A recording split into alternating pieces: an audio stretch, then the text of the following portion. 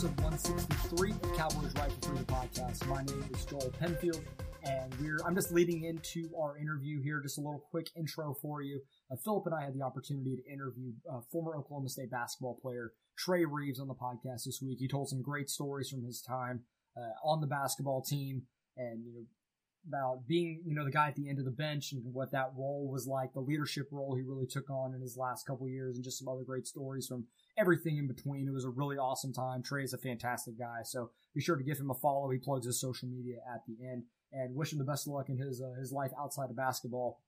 For anybody that's new, or if you listened before, be sure to leave us a rating, a 5-star rating, or just let us know what we need to do to improve and what your comments on the podcast. We're trying to get to as many interviews as we can, as we all are, in social isolation and quarantine right now, trying to get through this all together here. If you have any ideas for anybody that you'd like us to reach out to see if we can get an interview, let us know. Be sure to tweet at us at CowboysRFF, or leave a comment, or DM Philip or I, and we will try and do the best we can to get that interview. We want this to be as focused on the listeners as we possibly can. So be sure to let us know what you think, and we look forward to hearing from you guys soon. Without further ado, we'll get into our interview with Trey Reeves. Philip and I are now joined by former Oklahoma State basketball player, multiple time, first-team academic, all Big 12, son of a legend in Oklahoma State, Trey Reeves. Trey, how are you doing, man? Thank you so much for taking the time to join us today. Of course, it's my pleasure to be here. Thank you, guys. I'm doing great. How are you? Oh, doing pretty well. Just hanging in there the best we can right now with everything going on. But we're glad to at least still kind of get content, talk to former players. Obviously, it's kind of been a whirlwind the last few weeks, and you were a part of a crazy end to a basketball season. So we wanted to kind of get your thoughts on that, your career, and all that good stuff. No, for sure. That was definitely not the ending we expected. Probably not the ending anyone was expected, or anyone was expecting, and anybody really wanted, but it's how it went, out of our control. And it's definitely fits right along with everything that's went down during my 4 years, as well as Thomas, Lindy, and Cam. We had some rough patches along the way, so that was kind of the cherry on top. Yeah, you guys had I think volatile might be the right word, 4 years there in Stillwater with some really hard times, losing a teammate, coaching changes. Some seeing how many players and teammates that were removed from the team. This core group that made it through to the end, you and Cam and Lindy and Dizzy, like by the end of all of this, like how do you guys as a group look back on your time there in Stillwater? That's interesting. We look back on it. We talk about it quite a bit. We have, and even on the bus ride back from Kansas City, we did. Once the season was officially over, NCAA came out, said that no tournament or postseason games were going to be played moving forward. So we knew season was over, and we talked about it then a little bit. And it's crazy just to think everything we went through, and not a lot of guys get to go through even parts of that. And we had several different things like that. So it's crazy, but it did pull us together. I think we're all closer because of that, and we made it through. So, it was definitely 4 years to remember.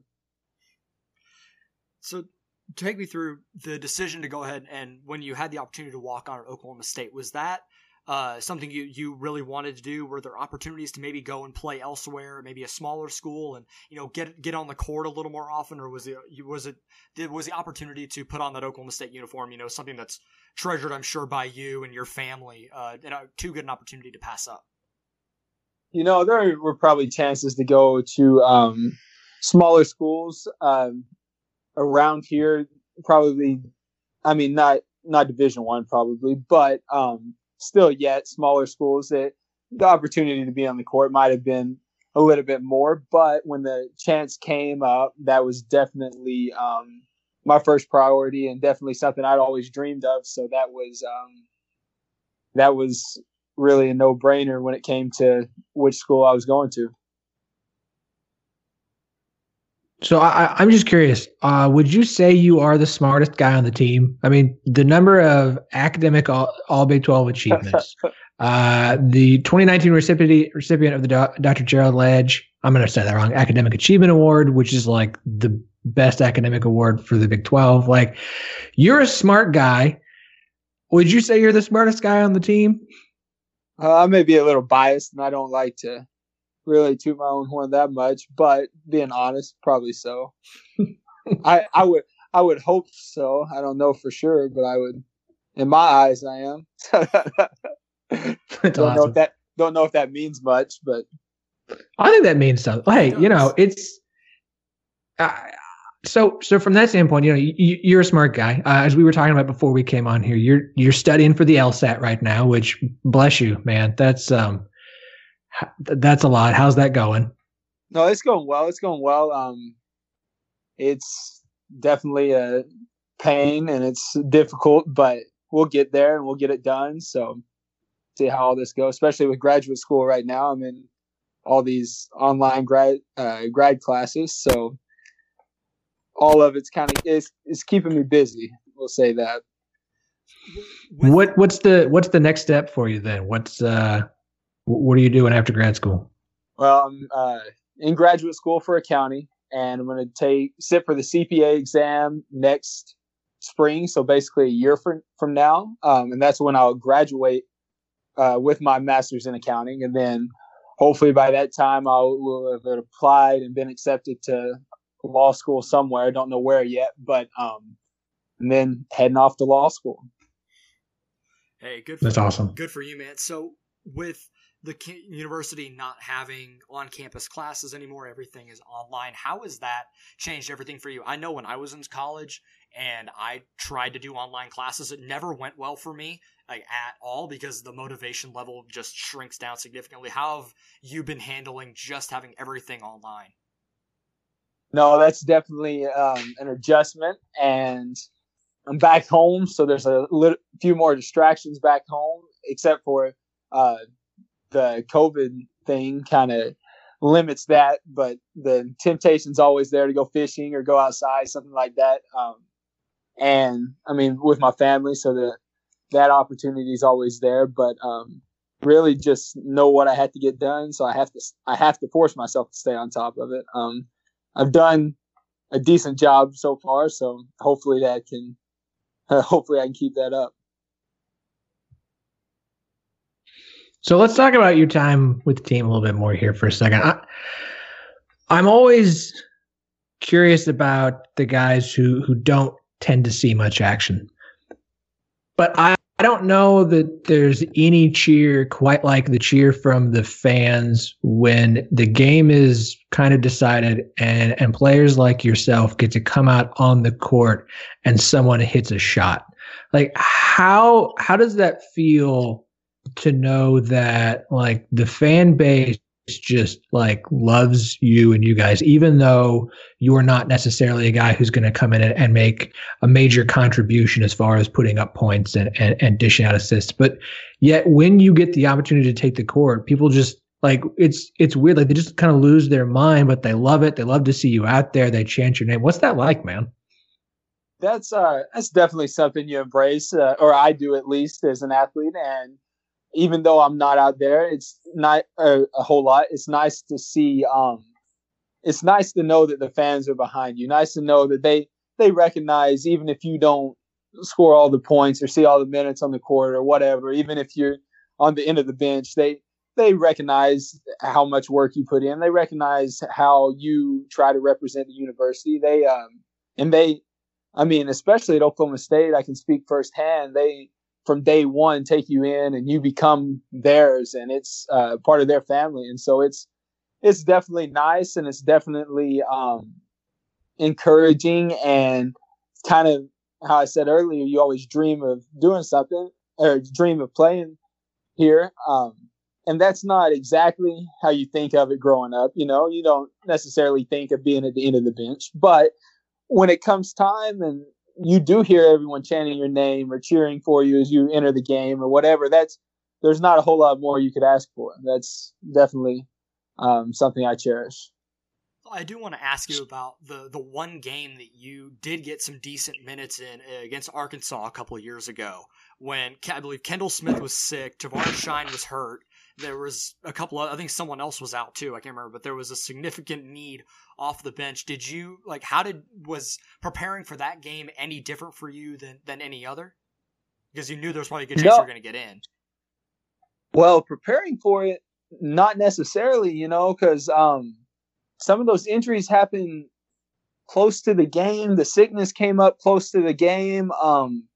Really coming into that, people always want to say, hey, you might have a chance to get in this game or hey, whatever. But honestly, it didn't feel a whole lot different than any other game. And then it got there and all that stuff kind of came down the pipe. And it was almost game time before you realize, hey, if I have to, if that opportunity arises, that could be the day. But that's also kind of key in the approach you take in everyday practice and everyday preparation. You just want to stay ready all the time because even sitting at the end of the bench or even not playing a ton or whatever the case may be, you never know when that opportunity will arise, when your name will be called, and you just got to be ready. That's what we're there for, right? It's to work hard and be ready when our number's called, help the team any way we can. So just got to be as well prepared for that as we can. So to bounce off that, kind of walk us through what your role is during practice and during preparation. As a guy who's not a starter and doesn't see a lot of minutes on the court, like what is your role and how does it differ from those guys? I think in general, people like me who don't play as much do have a role in practice just to help those other guys get better and to give everything we've got at every practice. Me specifically, I through my time there, and especially Coach Mike, he really helped me grow into that. But we had several conversations about it. But what I tried to do is just be that vocal leader, use my knowledge of the game, use my knowledge of our system to help those younger guys when they came in, be a vocal leader to people all the way from the younger guys to seniors, and just to, give my best every day, set an example in any way I can, every way I could, and just try to be that example that others could follow, even if my talent or my skill wasn't quite to the same level. And a lot of times that did involve a lot of vocal leadership. So let's talk about Coach Boynton real quick. Obviously, it seemed he's very beloved by the fan base. I really think we had the opportunity to talk to him about a month ago, about 48 hours after everything that transpired in Kansas City. He gave us a little bit of time, and just from talking to him for a half hour, he gave us way more time than we deserved. He was so personable and kind to us. What was he like day to day with you guys? No, you described it in a nutshell. But to expand on that, he's very personable. He's a genuine man. And he really cares about us as far as that goes. Coaching, I think he's a good coach and all of that. But what meant more to me is the personal relationships he had with us, is the development him helping me develop as a leader into the person I am today. Because it's not all the time you get people that really recognize, or coaches that really recognize the impact that someone at my spot at the end of the bench could have. And he saw that what I was trying to do and helped me along the way, helped me develop into that. And not only with me in that role, but he helped everyone, I think, in their roles, and always was someone that just cared for us as players and for the team, but more importantly as us as individuals and as young men. So, you've been there pretty much for all of Boynton's head coaching career at Oklahoma State. And this is his first job as a head coach, and obviously he's kind of having to learn on the job at a program like Oklahoma State. So I'm curious from an inside perspective, what have you seen of him as far as growth? What do you think are some of the things that you feel like he's learned, and how has he changed from his first year in charge to this year? There's a lot of things, a lot of small things, just as a coach, that I think anyone would have to learn.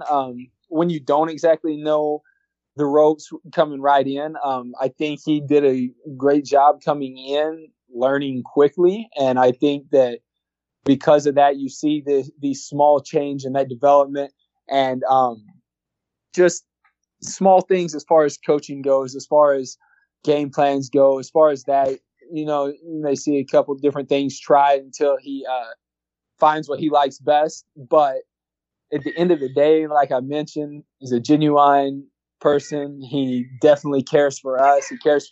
He wants to win, and basketball wise, that's the end goal. And in life, he wants us to succeed in life as well. So those are kind of the two driving factors behind him. And I think that those two things are going to continue to help him develop. And like I said, those have been the backbone of what he's been doing. So I think all the way through. Is there a game during your entire career, whether a game you played in or not, that really sticks in your head above the rest that was like, yep, that was my favorite game from my college career? Well, we already touched on it. I'd have to say the Arkansas game. Those were actually, I scored in that game. That was actually my only 2 career points. So that one sticks out to me a little bit. And getting to play in a close game, and I kept a score sheet from that game and everything else. So I definitely say that one stands out to me, just because. And also, it's close to home, about an hour and a half away from home. So I had a lot of family, a lot of friends at that game. So all around, it was besides the loss, we ended up losing that game. But I think that one definitely stands out to me. Yeah, I remember that game. I was there. I was in the stands. That was a tough loss, but that was a crazy game you guys played. Considering how Oklahoma State came into the game with the injuries and the issues they had, you guys almost pulled that one off. It was nuts. Okay, so Trey, I'm just going to throw some questions at you. You don't have to just give some short answers. If I don't think any of these should be uncomfortable, but I just have some questions about guys on the team this year. Of all the players on the roster right now, who would you say is the funniest guy? Funniest guy, Yor. Okay. I can see. Wait, that. What? Yor is? That's crazy. Okay. All right. Obviously, you have a lot of leaders on the team, but who do you feel like is the leader on the roster? Leader. Are you talking about last year's roster or the returners? Well, okay. Let's go with the guys coming back for next year. Guys coming back from next year. I'd have to say Ice. Okay, that's good to know. Of the coaching staff, who is the most dad of the group, if that makes sense? Like, he's gonna have the roll your eyes dad jokes guy. Oh, dad jokes. I don't know that any of them necessarily have all the dad jokes. Who I would think of maybe most is that type personality, maybe Coach Cooper. Okay. That's interesting. I have another question about the coaches real quick. Who is the one coach that you absolutely do not want to play in horse because you know that they'll beat the crap out of you? Oh. Keaton count on that? Yeah, he does. Definitely had to throw him as my first choice as ones I would not want to play. Yeah, that makes a lot of sense. Yeah. That makes a lot of sense. Can your dad still break a backboard? Oh, break it? I'm not sure. He can still dunk. I'm not sure. I don't know. Maybe if he tried his best. Still don't know though. That's a lot. That's asking a lot. Okay. Well, let's wrap on this. Best practice story. Just best like story you can recall of your 4 years there during a practice. Oh, best practice story.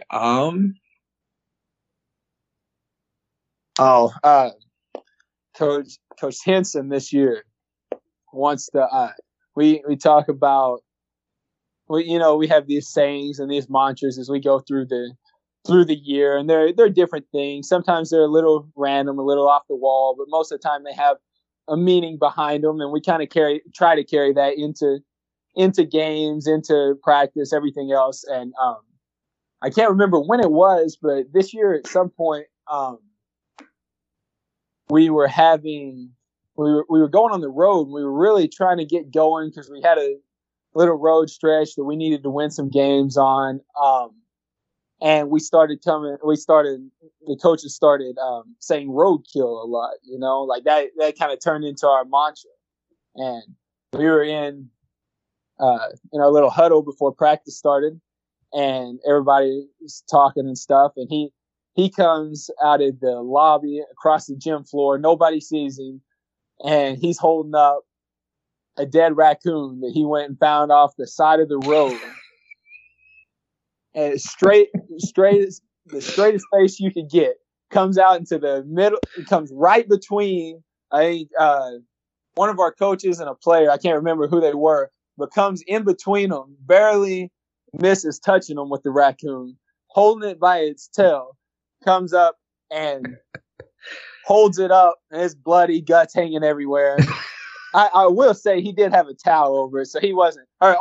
He was holding it with a towel, so he didn't have his hands on it. But he comes out in center court, holds it up like a trophy, and says, "Roadkill, fellas." And that was it. Everybody took off from the huddle, though. That didn't.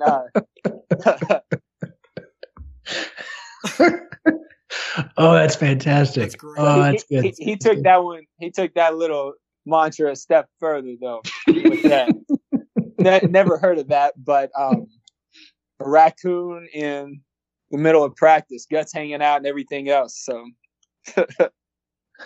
I think that I don't think any story could top that ever. That's good.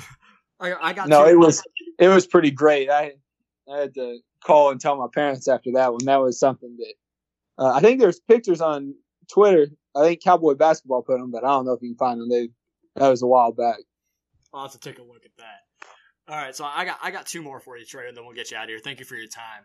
But, no problem. Take me through the practice. I think it was last season, 2018-19 year, when you found out you got put on scholarship. What did that day mean to you, and the way that they did it, having the team do that, the whole quote thing, and then you finally read that you got put on scholarship. Take me through that day and what that meant to you.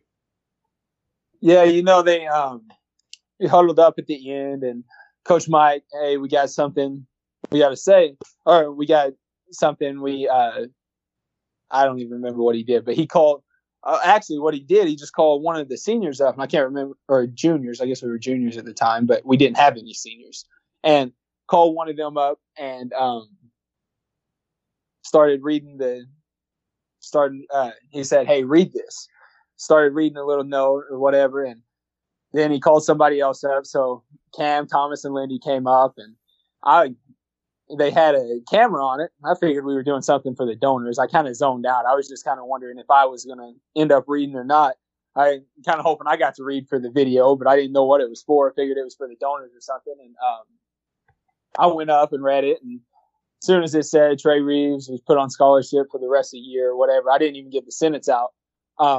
Everybody dogpiled me on the floor, all the players, and it was a good feeling. I don't really think it hit me at that point, I thought it was cool. I was excited. I didn't realize quite how big of a deal it was. Called my dad. He was working. No signal out on the ranch somewhere.